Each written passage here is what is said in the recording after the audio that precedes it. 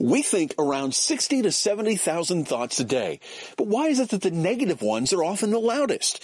We'll figure out how to challenge our negative thinking on this episode of Live Happy Now.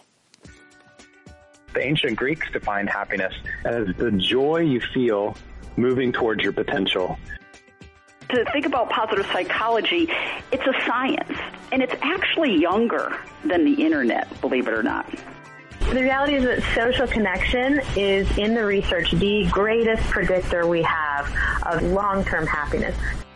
You have some factors in your control that can promote the health and resilience and growth of your absolutely most important asset, which is your brain. And so it all comes down to understanding ourselves. There's a way for all of us to succeed, but it might take different things. We're all looking for the same thing, and that's a way to bring a little bit more joy to our day. Join us as we look at the many different paths that lead us to that happy place. This is Live Happy Now.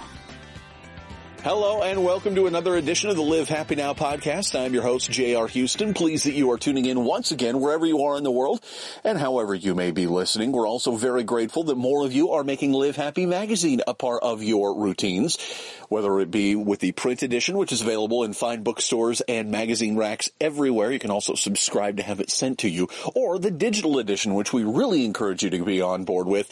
You can find it in the Apple Store or the Google Play Store, which means you can put it on any phone or device like a tablet and take it with you. Plus, there's special features involved if you get the digital edition. So we encourage you actually do both. Kind of fun. We are also encouraging you to stick around for this episode of the podcast as Ora Nedrich, a certified life coach and mindfulness meditation teacher and author of Says Who, How One Simple Question Can Change the Way You Think Forever, joins us. Now, in that book, Ora says created an incredibly easy to follow method to get rid of negative thoughts, taking away all their power over us. It'll work for anyone, and it starts by realizing that we're in control over our own thoughts, and we get to decide who stays. Well, first of all, Ora, we're really excited that we were able to get you on the program, get a hold of you. You're a very busy person, world traveler, so thank you for taking some time out to talk with us today. Well, thank you for having me. The book, again, as we mentioned, is Says Who, How One Simple Question Can Change the Way You Think Forever. And you mentioned that there are 7 key questions to ask every day to challenge negative thoughts. Can you give us an idea of what those questions that we should be asking ourselves are? Well, there's 7 very straightforward, what I call very logical, user-friendly questions. The first one being Says Who, which is basically asking yourself, who is saying this thought in my mind? You know, a lot of people don't really want to own their negative thoughts. They want to push them aside, pretend they're not having them, deflect them, all those kinds of things. So that's a really important question to start with, Says Who. And it's basically taking ownership of the thought that you're thinking that you want to change. And the second question is, have I heard someone say this thought before? Another really important question, because many of our negative and fear-based thoughts did not originate with us. We heard them maybe long ago in childhood, and it was said to us perhaps by a parent, an authority figure, the bully on the schoolyard, and we took that on as real and true, and that is carried over a lot of times into adulthood. So unless you confront and challenge them, they will stick around. The third question, one of my favorites, do I like this thought? Well, I don't know how many of our negative thoughts we really end up liking. Again, very logical, very straightforward. If you can answer that question with, yeah, I really do like this negative thought, and here's why, well, that's going to be an interesting realization about yourself, that you're liking your negative thoughts, right? For sure. And the fourth question, does this thought make me feel better? Again, what is it about your negative thought that's making you feel better? Is it adding to your life? Is it enhancing your relationships? Is it making your job better? Is it just overall making your life better in any way? Do you know? So, again, I think you're pretty hard put to say, yeah, this negative thought is actually making me feel better. Fifth question, does this thought work for me? How does that negative thought work for you? You know, it really confronts that. You know, it confronts all these questions, have you answer them very honestly, in that if it's working for you favorably, how I don't think our negative thoughts really work very well for us. At the end of the day, they really don't work favorably. Sixth question, am I in control of this thought? You know, so many people feel out of control with their negative thoughts. They feel overwhelmed by them. They feel like they take them over. And that's really how sometimes it ends up feeling when you don't challenge and confront a negative thought and just accept it so readily. And what ends up happening is you start to feel the emotions around that thought, and it can feel very overwhelming. So, important thing to ask yourself, you know, are you in control of this thought, or does it control you? And the final question is, do I want to keep this thought or let it go? And I think that when you've answered those very honestly and you recognize that you've owned this negative thought, you don't really like it, it's really not making you feel better, and it's probably not working for you favorably, and you're sick and tired of feeling like you're in control, or not in control, I should say, of this negative thought that pretty much feels like it's taking you over.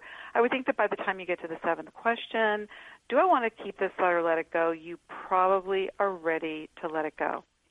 This is sort of a seven-step, I guess, practice or seven-step instruction set to inner mindfulness. I think this is a really a lot of people that have these negative thoughts. You, like you said, you can be, if you allow yourself to be, overtaken by them, and these are some fantastic steps towards hopefully preventing yourself from reaching that point. Absolutely. And, you know, speaking of mindfulness, which I'm a mindfulness meditation teacher, and that's an integral part of this whole work and questioning process, and that you want to be present with your thoughts. You want to be really with them, being aware of them and being aware of the type of, you know, havoc they could wreak on you, in that you want to be so present with them that you can address them properly.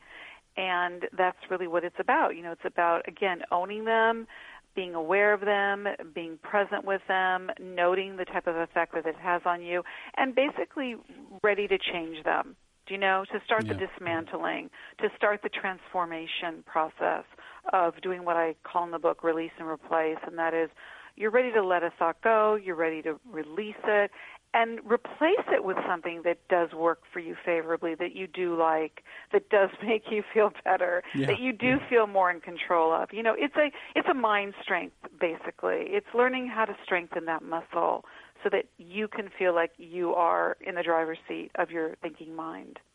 You mentioned early on as you were talking that negative thoughts, often they don't even belong to us. Why do you think that is? Why do you think we let those sorts of things sort of creep back into our thought process or our psyche? Well, I think, like I said, you know, we take on a lot of our negativity from things that were said to us early in our lives. You know, I've worked with a lot of people that, you know, when I ask them that question and we do the Says Who meditation, they really can oftentimes, you know, might take a little while, and sometimes it's not easy, but they can pinpoint to when maybe the first time they heard someone say, you're not good at this, you're not enough, you know, you're not attractive, you're not smart, you're stupid, you know, a lot of things that were said that were so shocking and hurtful and traumatizing. And it's not until someone says that to you that you go, oh, okay, well, I guess because this person who's an authority figure or I'm perceiving as more powerful than me has just told me basically what I'm, you know, not, or what I am, and I'm going to take that on as real. You know, it's like giving your power away. So you give your power away, and then you take on that belief as real and true, and then you integrate that into your life, which becomes your reality. And until you challenge it, you're going to be stuck with it. And what I say, you basically bury it into your subconscious, which is like the storage room or the basement of traumas and things that have been said or done, or our experiences, some of them being rather unpleasant. So again, I think that, you know, unless you confront it, you might be quick to believe it.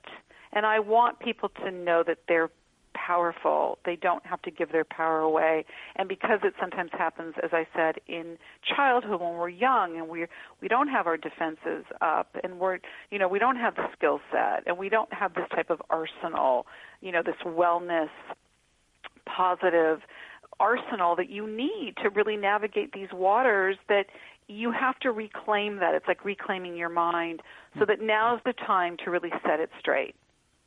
Absolutely. You mentioned a few times that we're giving our power away when we have these negative thoughts, and you ask these questions of yourself when you're having these thoughts. It sort of reveals the nature of this thought. Where does it come from? Why do I have this thought?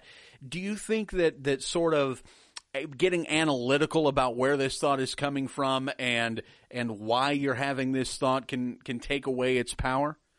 Absolutely. I think identifying the source sometimes, knowing where something comes from, you want it to make sense. And sometimes we don't know the origin of something that has power over us.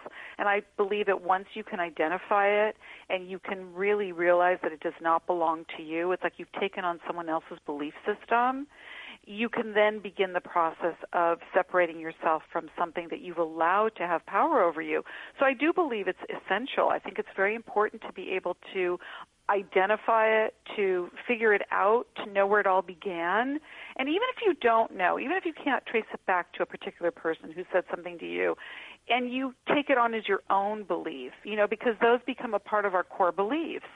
And if you really want to change your thoughts from negative to more positive and, proactive and life-affirming and constructive, you need some kind of process. You need a skill set, I believe, to be able to strengthen that muscle so that you can expose those negative thoughts for what they are.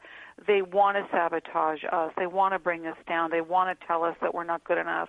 And it's important also for me to mention that we are the ones that are creating them. We have the power to change them.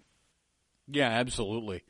We talk about this all the time here around the office, that we really we're trying to push the negativity away. We want to keep those negative thoughts away, and yet it's so easy. It's so easy to have those negative thoughts and let them, sort of run wild in our head or be negative in our assessment of things.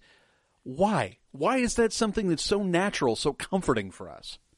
Well, I think, these become habits of a lifetime. And I think that, look, negativity is part of the thinking process. Maybe it's leftover from, the part of our brain that's about being the hunter and gatherer and needing to protect ourselves and needing to defend ourselves. And, we think between 40 and 70,000 thoughts a day, and not all of them are going to be, pretty little thoughts. That's why I say own your thoughts, all of them. And what is familiar to us sometimes we get attached to, even if it's not good for us. These become habits. They become familiar. We get used to them. It's not the unknown. It becomes predictable. It becomes like second nature for us. So to switch something out for a whole new way of being, some people are really on board and are ready for it. And they're like, yeah, bring it on. I'm ready to change this up. And for other people, they feel a little bit more nervous about it. They feel a little bit more scared. There's nothing to be scared of. You're changing your thoughts for the better. You're changing your thoughts for thoughts that serve your well-being, not to keep thoughts that don't serve your well-being. A lot of this is illogical in that type of thinking, and that negativity really doesn't serve us well. And that's why I say these questions are very straightforward. They're very logical. They're very user-friendly. And they will expose your thoughts for what they are. So you can identify them, and then you can begin the process to change them. And one thing that I like that you have said a couple of times is that you're strengthening that muscle, because, like you mentioned, these negative thoughts and this idea that we're looking for the negative in things, that is ingrained. That's something that we've practiced. That's why it's happening repeatedly. But it is a practice. It is something you have to work at so that you're thinking more positively, or that you're able to better handle your negative thoughts. It's not something that you're going to necessarily be able to do perfectly right away, but the more you work at it, the better off you're going to be. Is that something you find? Absolutely. It's a practice. It's a discipline. You want to get into shape. You're going to discipline yourself to work out, to eat properly. These things don't just come flying through the window. You have to, I say, if you commit to it, it commits to you. And change does take some work. You have to be willing to do the work. But boy, the benefits are so great. Yeah. I tell people, many people, who have worked with the Says Who method, they come back to me and they tell me such amazing things. They'll say, Ora, I used to consider myself, pretty negative person and a pessimistic person, and I'm so on to my thoughts now, in that if one of those negative negative thought starts to rumble or percolate, I can identify it. I can see it just as it's about to happen and rear its head. And I also talk about in Says Who to learn how to become the observer. So when that negative thought comes up, you can go, oh, there's that negative thought again, trying to get my attention, trying to bring me down, trying to make me feel bad about myself. I'm on to it. I say, you want to bust your thoughts. You want to out them. You want to really be good at catching them. Because if you're oblivious to them and not mindful of them, then they really do run the show, ultimately. And again, you're the one. It's your mind. You can decide. You're the gatekeeper of the thoughts that you want to come in and out of your mind, daily. So it's a practice and it's a discipline for sure. And I think it gives you the freedom to better choose how you react to a negative situation or a less than ideal situation, I guess. Instances at work where you're thinking the project is going to go one way and then something happens and you're going to be better equipped to deal with it if you have a better handle on your own negative thoughts and how to react to them. At least that's what I believe. That's something that's helped me since we started doing this podcast anyway. Absolutely. It gives you like a skill set. It gives you a better, you know how to circumvent it, and you're just better skilled at knowing how to navigate those waters so that if you're thrown off guard and the negativity starts to come up or you feel defeated, all the sort of default places that are counterproductive, you know how to go into problem-solving mode. And that is really determined a lot by keeping your thoughts steady and positive and wholesome and productive. You shift into that gear. And if your thoughts are really aligned to that, they're going to support you in getting something done in a better way than allowing yourself to be so quickly defeated. And then tell yourself all sorts of thoughts that support that defeat. Do you know? Yeah. You mentioned productive thoughts. What is it about negative thoughts that makes people think, I'm being productive here, this is helping me in some way, and really it's not? I mean, why do we kind of cling to it as a I guess an introspective thought? I don't really know how to put it. We see it as an assessment. Yeah. Yeah, that's a good question because, a lot of that comes off as like busy, nonsense in our minds. We don't view it as such when we're thinking it. I have a chapter in my book called The Something to Worry About Thoughts. And it's like, one of my clients said to me recently, wow, Ora, I've been working on this so diligently and I'm seeing such a shift. She said, if I haven't worried or I don't have a worried thought in a period of time now, I go like, oh my God, it's been 3 hours since I said something negative to myself. What's wrong? We're so used to filling our minds with this busyness, this, it's like this constant chatter, and we sometimes perceive it as productive, which is so silly because it's very counterproductive and very counterintuitive in many ways to fill our minds with all this nonsense, with all this like busy thinking that ultimately really isn't very productive. It may seem like we're busy because it creates sometimes some kind of drama that we may be used to. We could be attached to the drama that's around the negative thoughts, so it's really changing your thinking in a whole new way. And what I say is when you come on to this and you start to see how much more productive and creative and proactive you feel your thoughts are, you're going to really like it. And you're going to feel more creative. Oh, for sure. Yeah, I think it goes back to that old adage that worry is a rocking chair. It gives you something to do, but you're not going to get very far. And it's something to occupy your mind, I guess, but really it's not helping you in the way you think it is. You might think you're being introspective and critical, but really you're not getting anywhere. Right, and it's, what I also say, it's like worrying needlessly. And I also talk about in that chapter that, sometimes worry is genuine. There's something to be concerned about. But a lot of the times worry can just make you feel so helpless. And you can turn a lot of the worry into meditation. Let's say you're genuinely worried about either yourself, something that you're going through, or somebody that you love. There's ways to turn that worry into productive, like prayer or sending that person good message, some kind of affirmation, or, praying for them, or doing a meditation around them, or healing, sending them healing thoughts instead of worried thoughts. Do you know? Sure. There's ways to be constructive and productive with our thoughts and turning them into something that's useful rather than that's not. Do you know? And it's substituting out. And it's also what I say in the book, it's called release and replace. Releasing a thought that doesn't really serve you or somebody else and replacing it with something that does. And I think if you get into those practices, the asking yourself the 7 questions, you can get better at determining, okay, is this something that's a legitimate worry, or is this something that I'm worrying about basically to occupy my mind while I'm waiting for the next thing to come along? I think it's very important to be mindful of your thought process and how you arrived there. Yeah, and mindfulness really does apply to something like this specifically, because a lot of the times worry comes from thinking about something that has already happened, which is the past, or thinking about something that's going to happen in the future, which has not yet happened. Do you know? So you're talking about 2 time frames that one is gone and one isn't even here yet. And mindfulness has you be present in the moment of now. So if you're in the moment of now, you don't really need to worry about something that is out of your control, that isn't even here yet. And, it's, again, there's logic in all of this. I mean, I know it may sound easy, but or not so easy, or maybe it does sound easy, I don't know, depending on how you perceive this, or too easy to be true. But the more you use it, and the more you really tap into the logic of the way we think, and that sometimes it's so illogical, worrying about something you have no control over that's in a time frame that doesn't even exist.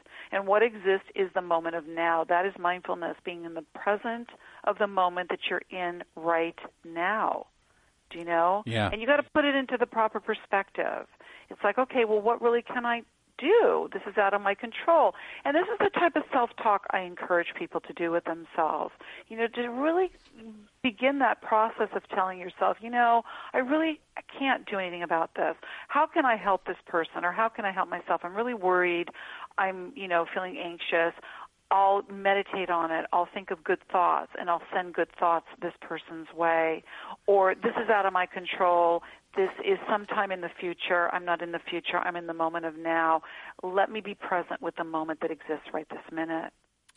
Excellent stuff. One other thing that one of your ideas that I really like is the idea of treating a negative thought like an intruder on your property. How can we go about doing that? Some states it's legal to get a little bit more physical. But in a productive way, how can we treat a negative thought like an intruder? Well, I use that as like a metaphor or an analogy, in that if you look at some of your thoughts that really sometimes bombard you and they make you feel like you're being held hostage, the thoughts that like really are beating you up and making you feel not good about yourself. And I say, I said your thoughts should be your cheering squad, not your hecklers. Right. And that if you look at a negative thought like as if it's an intruder or a trespasser in your mind, you wouldn't say to a trespasser that came onto your property, oh, hey, come on in, help yourself to whatever you want. You would address that accordingly. You would say, hey, you don't belong here, get off my property. And I want you to think of that in the same way with these negative thoughts, to say, you know what, this thought really, I don't want it in my mind. It's really taking up too much of my energy, too much of my focus, and I can change that. I can turn it around and really, basically tell it to get lost by switching it out for a thought that's positive, and again, reinforce it with that positive self-talk. It works. It helps you in that transformation. Absolutely, it gives you the opportunity to give yourself a pep talk from someone you should probably trust yourself. So, yes. I like that idea. Well, thank you so much for joining us. The book, again, is Says Who, How One Simple Question Can Change the Way You Think Forever. So much more in there that we can't even begin to scratch the surface on in the limited time we have. So if folks want to get a copy of the book, where can they go to do so? Amazon, obviously very Excellent. easy to get it on Amazon, Barnes & Noble. You can also visit my website, oranatrich.com, and there's a link directly on that. They can lead you to that place where you can order it, but very accessible, easy to get, and it's also on Kindle. Excellent. Well, we'll link to that on our page when this website, or rather, excuse me, we'll link it to our website when this podcast goes on. See, I can speak English. It's easy. Of course you can. You had this whole interview with me. You were doing just fine. Sometimes I'm fluent in the only language that I learned until I was in high school. We're very excited that you took some time out with us. Thank you so much for having me. We'll look forward to the book and look forward to hearing more from you down the road. Thanks again. Thank you. If you'd like a free sketch note of this episode, go to livehappynow.com. And while you're online, please let us know what you thought of this episode or something you'd like to hear in a future episode. You can find us on Twitter at livehappy, facebook.com/livehappy, or you can send us an email, podcast@livehappy.com. That's it for this episode. I'm J.R. Houston. Thank you so much for tuning in, and thank you for helping us to live happy.